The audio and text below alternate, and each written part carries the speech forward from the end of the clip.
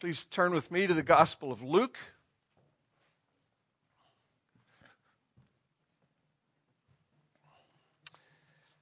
We'll be looking actually at Exodus chapter 12 this morning, or chapter 28. But we want to read this passage from Luke's Gospel concerning John the Baptist, the one who prepares for the advent, for the coming of this one to whom we're referring, the great and final prophet, priest, and king. So read with me at Luke chapter 3. In the 15th year of the reign of Tiberius Caesar, Pontius Pilate, being governor of Judea, and Herod being tetrarch of Galilee, and his brother Philip, tetrarch of the region of Iturea and Trachonitis, and Lysanias, tetrarch of Abilene. During the high priesthood of Annas and Caiaphas, the word of God came to John, the son of Zechariah, in the wilderness. And he went into all the region around the Jordan, proclaiming a baptism of repentance for the forgiveness of sins. As it is written in the book of the words of Isaiah the prophet, the voice of one crying in the wilderness, prepare the way of the Lord, make his paths straight. Every valley shall be filled, and every mountain and hill shall be made low, and the crooked shall become straight, and the rough places shall become level ways, and all flesh shall see the salvation of God. This, too, is God's word. We thank God for it. We ask God for help in understanding it. Let's pray together. Lord Jesus, thank you for this passage, and thank you as we read it together. Thank you that we read about things that are rooted in history.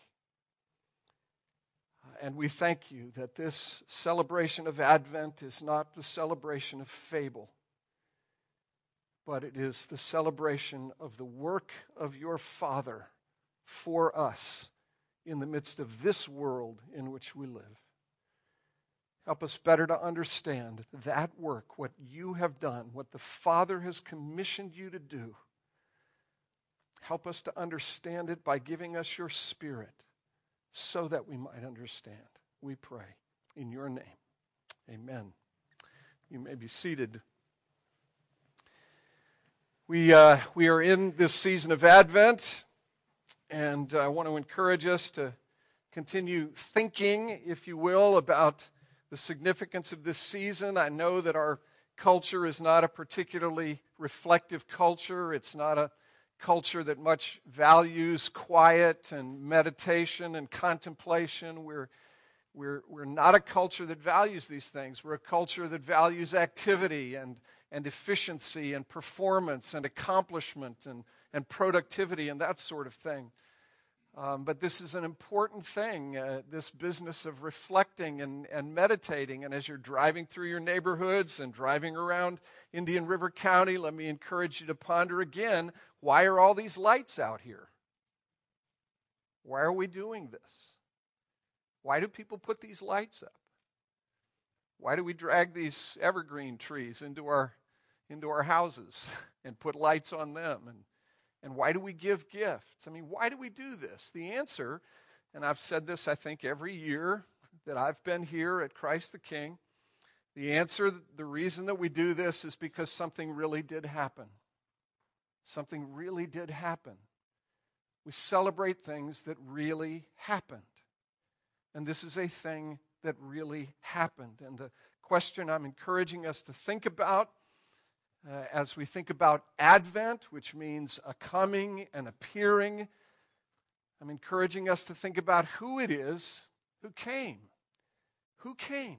Exactly who came? And I'm encouraging us to think about it in terms of these three offices or roles or functions that you find across the whole of the Old Testament. Who came? The prophet came. The priest came, the king came, the greater prophet and priest and king came. We looked last week at the greater prophet who has come, the one who is promised in Deuteronomy, the greater Moses. And he's a greater Moses because he not only receives the word from God and speaks the word of God for the benefit of the people of God, but he is the word of God. He is the word who is made flesh and who has dwelt among us. Barb asked me last week after the sermon on the way home, she said, don't other religions have their prophets? And she knows the answer to that, and I do too, and you know the answer to that. Don't other religions have their prophets? They certainly do, but there are two things at least that distinguish this prophet from all of the other prophets. And I just think you've got to reflect on this. You've got to meditate on it. You've got to ponder these things. At least two things that differentiate and distinguish this prophet from all of the other prophets. This particular prophet not only claims to have the word of God and speak the word of God, this particular prophet claims to be the word of God. In the beginning was the Word, and the Word became flesh and dwelt among us. I am the way and the truth and the life, Jesus said in John 14. And then the other thing that distinguishes this particular prophet from the other prophets is that this prophet isn't dead anymore. He isn't dead anymore. Peter, when he preaches his first sermon in Acts, acknowledges that David, who in his own way was a prophet, that David's tomb is with us. He points specifically to this great hero in Israel, to David, this one who himself did act in behalf of God, did function in the place of God. But he's dead, and his tomb is with us. And what distinguishes Jesus, we'll see this more clearly next week, as the king greater than David is the fact that he's alive. That's at the center of New Testament Christianity. That's at the center of Christianity. This prophet is alive, raised on the third day. And that cannot be said of any other prophet who has lived. And so, really, if you think about it, the great celebration for Christians, the time when there really should be the singing and the rejoicing and the parties and the giving of gifts and all of that other stuff, the real time of rejoicing, in fact, is not Christmas. But it's Easter. It's Resurrection Day. There is no Christmas if there is no resurrection. If there is no resurrection, become a Jew and keep waiting. We celebrate the death, the burial, and the resurrection of the one who has come as the greater prophet. And now we look at this second role, this second function. The priest, he is the greater priest. And I want to ask the same questions here that I asked last week in asking about the prophet. Why do I need a prophet? What does a prophet do? And how is Jesus the greater prophet? I want to ask the same questions. Why do I need a priest? And what does this priest do? And how is Jesus the greater priest? And these three things are going to be kind of woven together into a single cord, okay? So stay with me, because it's not going to be 1, 2, 3 in some neat and tidy way. But just listen as we reflect on these things. Why do I need a priest? I really believe we get a clue, a real clue, a real clear indication of why we need a priest. Actually, from Exodus chapter 28, in these verses that we've read. I really do want to encourage you to read this passage if you haven't. And actually, what I want to really encourage you to do is read not only this passage, but read all of chapter 28 and all of chapter 29. It may not seem much like Advent reading, but read those two chapters and then read what follows them. You can do this in the course of this next week. Read 28 and 29, and then read chapters 32 and 33 and 34 of Exodus, and the drama that unfolds, this incredible drama that occurs right after these particular passages, this passage we're looking at, this drama of the people rebelling against God after they've been given this passage about a great high priest who's going to have emblazoned on this turban that he will wear on his head the words, "Holy to the Lord." And in connection with "Holy to the Lord," in these passages, there is this encouragement, this teaching, that this one who wears on his forehead these words, "Holiness to the Lord," will in fact himself bear the iniquity of the people. He will bear the iniquity of the people. Their iniquity as they bring their gifts. They bring them with sinful hands. They bring them with unclean hands. But that iniquity with which they bring these gifts, for the forgiving of that iniquity gets transferred from them, and it gets transferred to the high priest. You're beginning to get a picture of what it is that this high priest does and what the greater priest does. But what will God see when he looks upon this high priest who bears the iniquities of these people as they bring their gifts? What will he see? He will not see the iniquity. He won't see that. He will see holy to the Lord. And what follows that in these chapters in 28 and 29 then is this rebellion. The people making this golden calf, lifting up this golden calf, celebrating the strength of this calf, honoring this calf as the one who has brought them out of their bondage. And then there is Moses who acts, who intervenes, who intercedes in chapters 32 and 33. I'm telling you the whole story. We don't have time to read 28, 29, 30, 32, 34. I'm telling you the story. Moses who intervenes, who inserts himself into this dispute between a just and holy God who has just spoken with such majestic grace and kindness about what he will do, that he will lift up a priest, he will make a priest, and he will transfer from the people the sins of the people to that priest, and he won't see those sins, he will see holy to the Lord. The people rebel, and Moses inserts himself between this just and holy God and this rebellious people, and he intercedes. He prays. He pleads with God that God would not destroy the people, the whole nation. And God hears the prayers of Moses. Why do I need a priest? I need a priest, again, as I look at this passage. I need a priest for the same reason that Aaron, in fact, needed a priest. Think about it. Look at what happens in these verses. Chapter 28, verses 1 and 2. Bring near to you Aaron, your brother, and his sons with him, from among the people of Israel, to serve me as priests. Aaron and Aaron's sons, Nadab and Abihu, Eleazar and Ithamar. And you shall make holy garments for Aaron your brother, for glory and for beauty.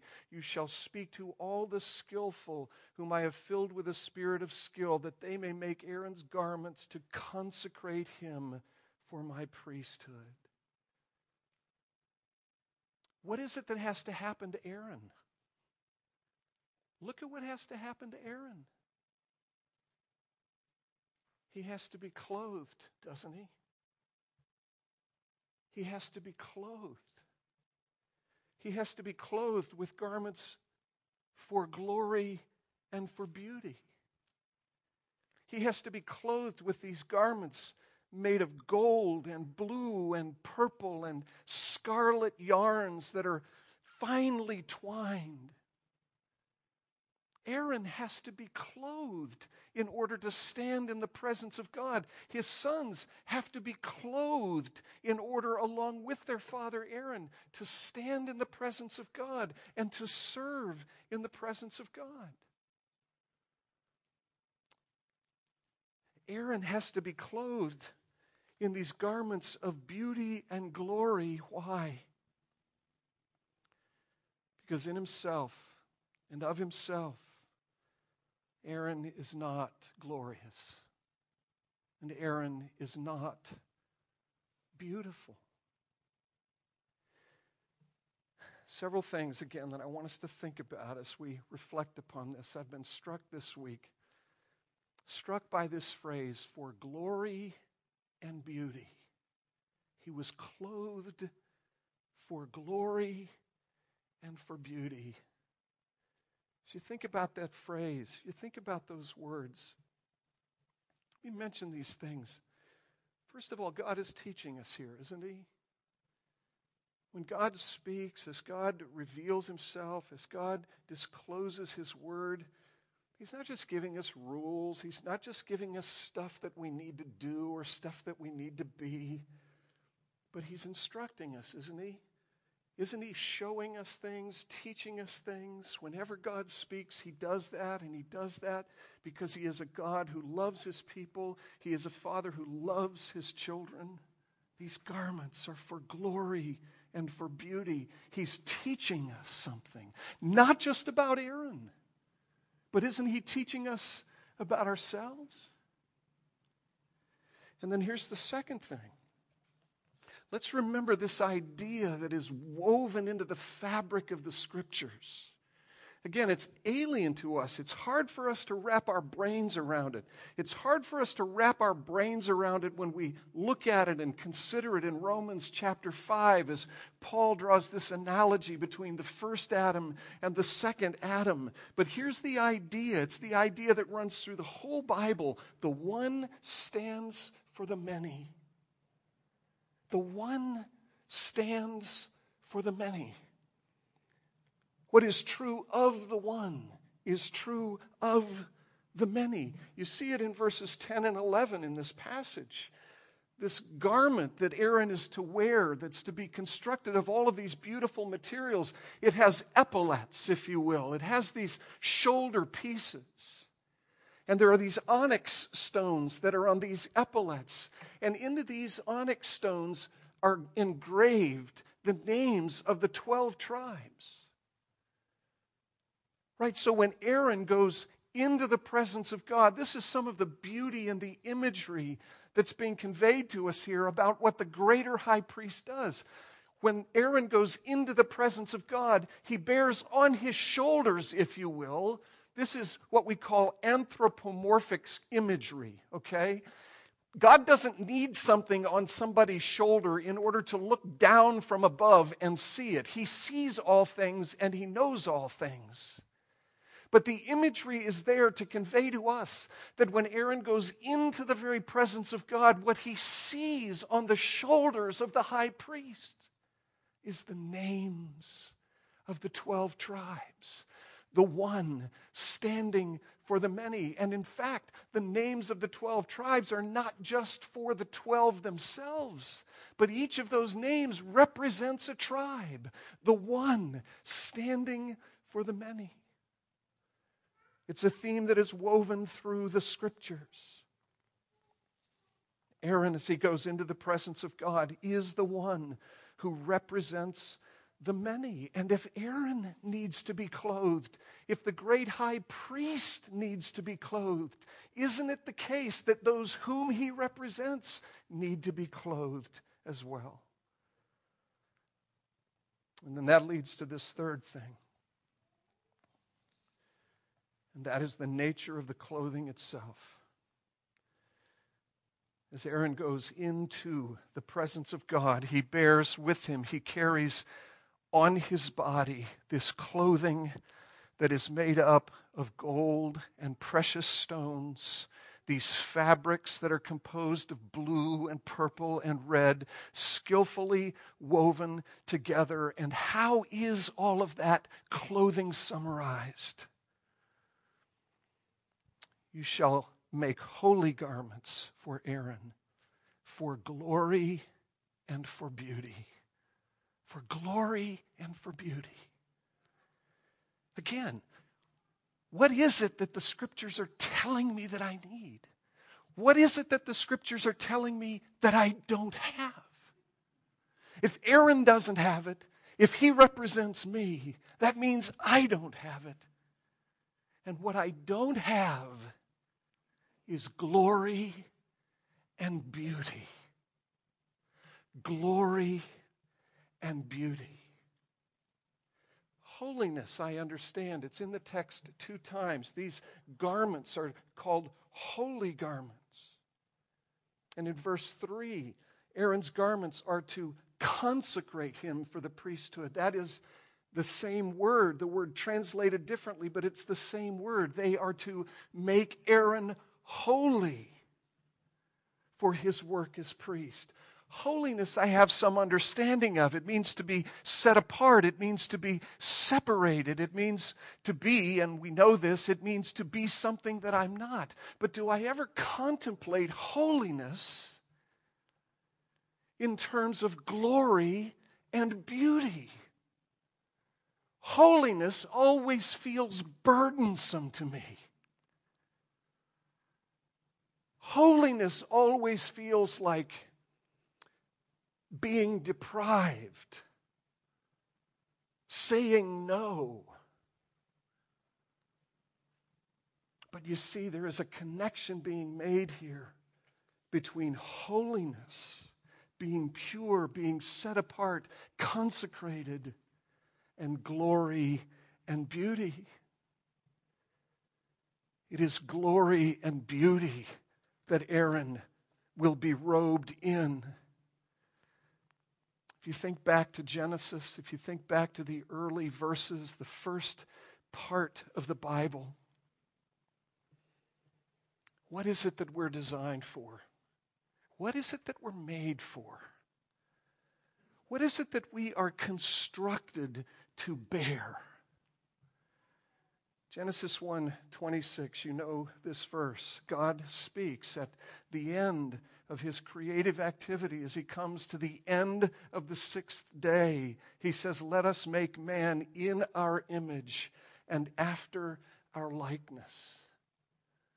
In our image and after our likeness. What is it that is characteristic of God? When Isaiah comes into the presence of God himself in Isaiah chapter 6, what is it that Isaiah sees? What is it that Isaiah has to be shielded from? He has to be shielded from the holiness of God. He has to be shielded from the refulgent splendor of the glory of God. What is it that Moses asks for in Exodus chapter 3, verse 18? Please show me your glory, Moses asks. Why does he ask for that? Because it's what he's made for. What he is made for as the image bearer of God is to mirror and give expression to the refulgent splendor and glory and majesty and power of the God who is there. What is an image? An image is a replica, a representation, a picture of something else. What is the image bearer? God creates you, men and women together. God creates you after his image, in his likeness, to reflect realities about him, to be mirrors, if you will, of his very existence and his very character. I've shared this story with you before. I only have a few, I'm sorry. When my first daughter was born, when Katie was born, the doctor took this screaming little child and toweled her off and put her in my arms, and I looked in her face, and it was the most weird and at the same time sublime experience of my life. Because as I looked into that face, I saw my sister. I saw a likeness. And then I caught myself and realized it wasn't my sister, it was my daughter, but the family likeness was imposed upon her. What is it to be in the image of God? It is to bear that family likeness. And that family likeness takes in all of these things. It takes in holiness. It takes in majesty. It takes in power. It takes in glory. It takes in might and strength. I wish we could talk for a half an hour about how Christianity is so very different at precisely this point. Because if you look at the Quran, maybe I've said this to you before. If you look at the Quran, you will not find an account of the creation of woman. You will find an account of the creation of the man in the image of God as the glory bearer. But in Genesis 1, it is the man and it is the woman in the image of God who together bear that glory and reflect that glory out into the world. You ever wonder about why Moses in Exodus 33 asks to see the glory of God? He's seen God's power. He's seen His might. He has seen His grace and mercy. He has not seen enough. He has not seen the thing He is made to see. He is made to see the glory of God. And He is made to reflect it.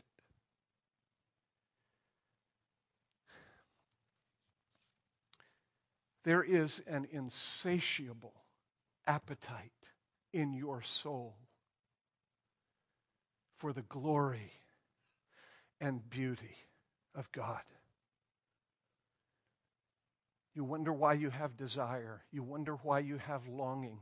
You can push back with me on this. We'll talk. I'll stay as long after the service as you want. I'd be happy to press this with you. You wonder why you have desire, and you wonder why you desire the particular things that you desire. Right? Think about it. Why is it that we're so interested in influence? Why is it that we're so interested in power? Why does it seem to matter so much to us that when we don't have power or influence ourselves, but we know someone who does have power or influence, we want other people to know that we know someone who has power and influence? Have you ever noticed that? That's where name dropping comes from. That's why people want you to know who they know.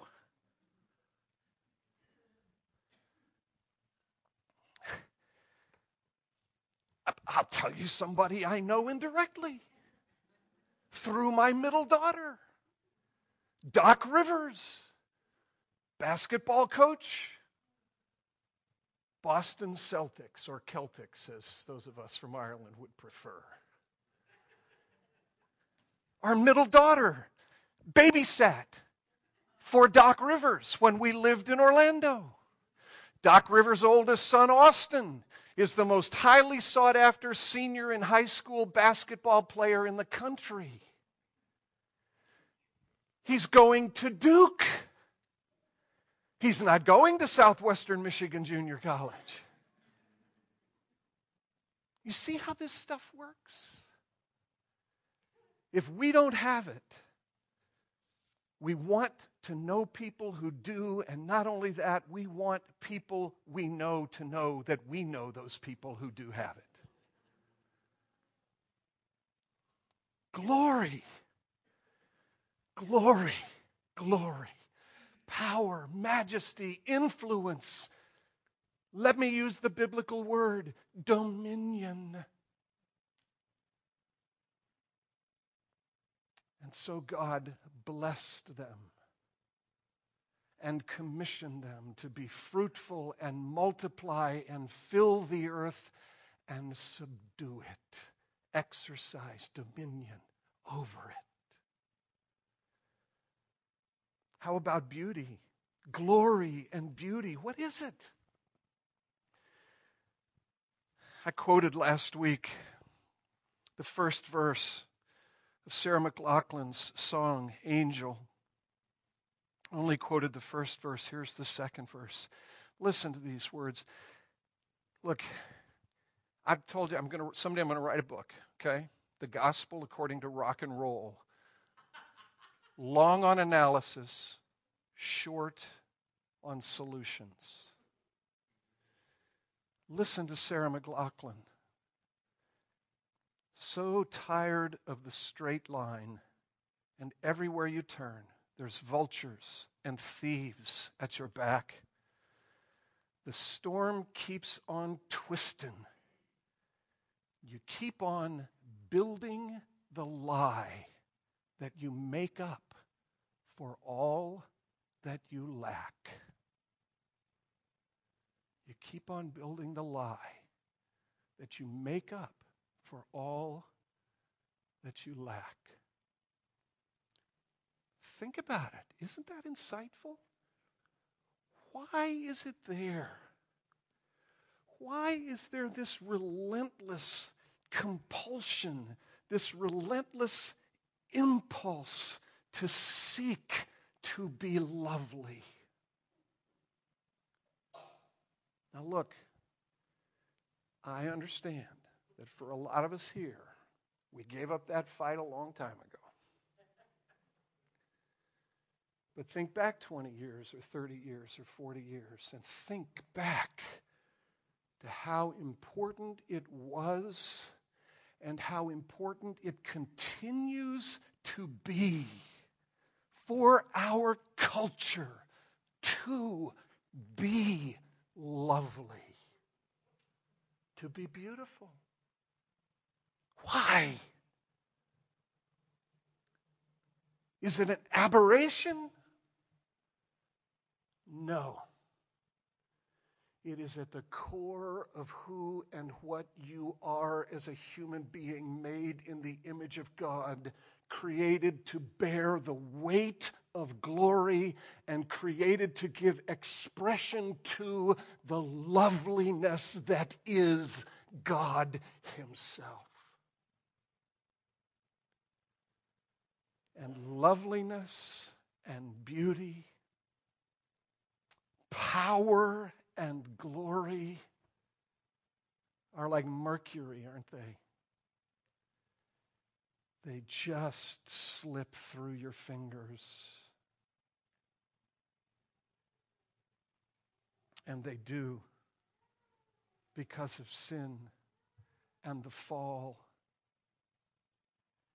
They do because what happened at the fall and what happened in the initial rebellion is that Adam sought together with his wife to be not the reflectors, not the image bearers, not those who would bear the weight of glory and loveliness.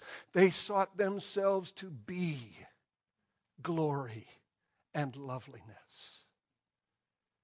And everything, my friends, turns to dust when God is dethroned and I seek to place myself on the throne as the center of power and glory. I just, I like golf. A lot of you know that. Every once in a while I watch the Golf Channel, and there's this program on the Golf Channel that features Donald Trump. And every time I see Donald Trump, I think, Donald, how much longer is it going to last for you? How much longer do you think it's going to last? How much longer is it going to be possible for you to seek to exalt yourself and place yourself at the center of everything? Exalting yourself as the one supremely powerful and supremely beautiful. I don't think he's very good looking. He's got this funny mouth, but he keeps doing it. He keeps doing. Tiger has his game back. How long? How long, Tiger? How long will it be before you realize that you are not the epicenter of glory and beauty? You are a creature made in the image of God, constructed to bear the weight of glory, to reflect the effulgence, the spectacular beauty of the God who is there. But you are not God. How long? What happened at the creation? It's so striking to me. Adam and Eve were naked before the fall, and yet they were clothed in glory and beauty. They were naked after the fall, and yet clothed with sin and shame. Why do I need a high priest? What does a high priest do? Again, I've got to ask you to read Exodus. Read these chapters 28 and 29. You get to the end of chapter 29, you will see a striking passage.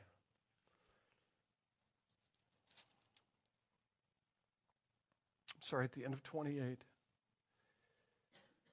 Verse 42, as a part of Aaron's clothing, there is a piece of clothing that no one will ever see him wear.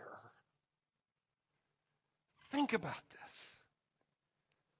You shall make for them linen undergarments to cover their naked flesh. But notice that the undergarment does not cover the totality of Aaron's naked flesh.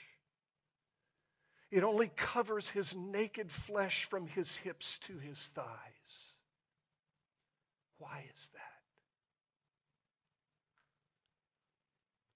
Because Aaron is not the solution to the problem of my lack of clothing. Aaron is not the solution to the problem of my nakedness. Aaron is the problem. Aaron is just like his father Adam. I'm going to use this word because it's a discrete word. And if you don't understand the discrete word, ask a parent or ask somebody who does. Aaron, just like his father Adam, is the progenitor of sin. And in order for the progenitor of sin to be in the presence of a holy God, that sin must be covered. That is much of the theological significance of circumcision. Getting dangerously close here. The progenitor of sin must have sin cut off, must have it removed. Blood must be shed for it to be gone, so that it may be covered. Aaron is not the solution to the problem. Aaron is the problem. Aaron, the high priest himself, needs a high priest who, rather than being the progenitor of unrighteousness, is the progenitor of righteousness. And that's why I need the greater high priest. I need the Lord Jesus Christ, whose Father is holy and majestic and beautiful and powerful and robed and clothed in that splendor, because I am naked in my corruption, in my sin, and in my shame. And what I need is a high priest who will clothe me with garments of glory and beauty and righteousness and power and majesty. I need a high priest who will restore me to the condition that I lost because of the sin of Adam. Oh, I wish I could go on with this stuff for an hour, for 2 hours, and walk you through all of the New Testament passages which show us that the final outcome of our salvation is glory. That's the final outcome. 2 Corinthians 3:11.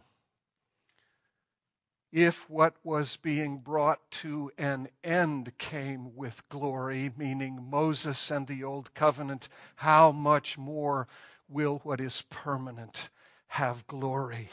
2 Corinthians 4:17, for this light and momentary affliction is preparing for us an eternal weight of glory beyond all comparison. Romans 8:18, I consider these present sufferings not worth comparison to the glory that shall be revealed in us. What is the outcome of your salvation? Yes, to be holy. Yes, to be fully consecrated. The outcome of your salvation is to be spectacularly glorious and beautiful. And there's only one place where you will see any residual effect of the fall.